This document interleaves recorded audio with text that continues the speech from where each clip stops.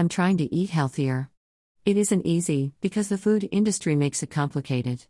The trend is portion control, balancing each food group so you don't eat too much of one thing or not enough of the other.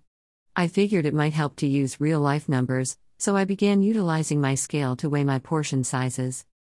The first thing I measure in the morning is cereal. The boxes of my cereal come in a well-rounded 12-ounce size. The serving size is usually around 39 grams less if you don't opt for the regular variety per bowl. This means that 12 ounces equals about 340.19 grams. You will find yourself with a short bowl of cereal if you consistently weigh your portions at 39 grams each. Who wants to shortchange their breakfast every 8 days? I mix and match, opening a new box and topping off the portion size. The cycle of boxes with teeny leftovers then continues.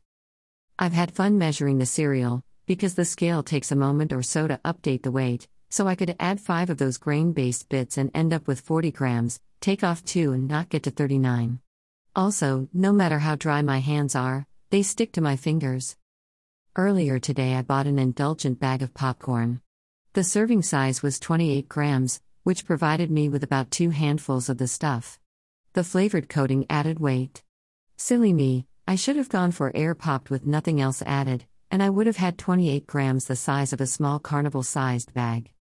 I've learned that cookies tend to allow you 1 pair per serving, but I have yet to meet somebody who eats just 2 cookies. A serving size of peanut butter is 2 tablespoons, so to cover a slice of bread for a sandwich, you would probably use more than the 2 to 3 servings the famous My Plate, formerly the food pyramid, set by the USDA, recommends as a daily guideline. It makes one rather thin sandwich.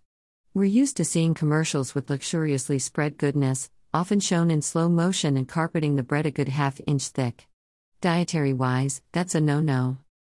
Apparently we can't keep sugar out of anything when it comes to food.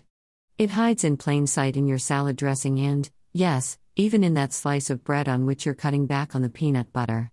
I have been trying to keep my sugar intake limited to what occurs in foods without being added, so blueberries and bananas are in, but a spoonful in my morning beverage is out.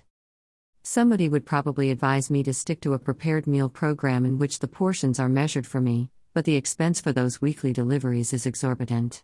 Also, have you ever tried to read the labels on prepared foods of that type? Anyway, if the numbers on the scale go down instead of up, I'll be happy. And I'll reward myself with 4 cookies.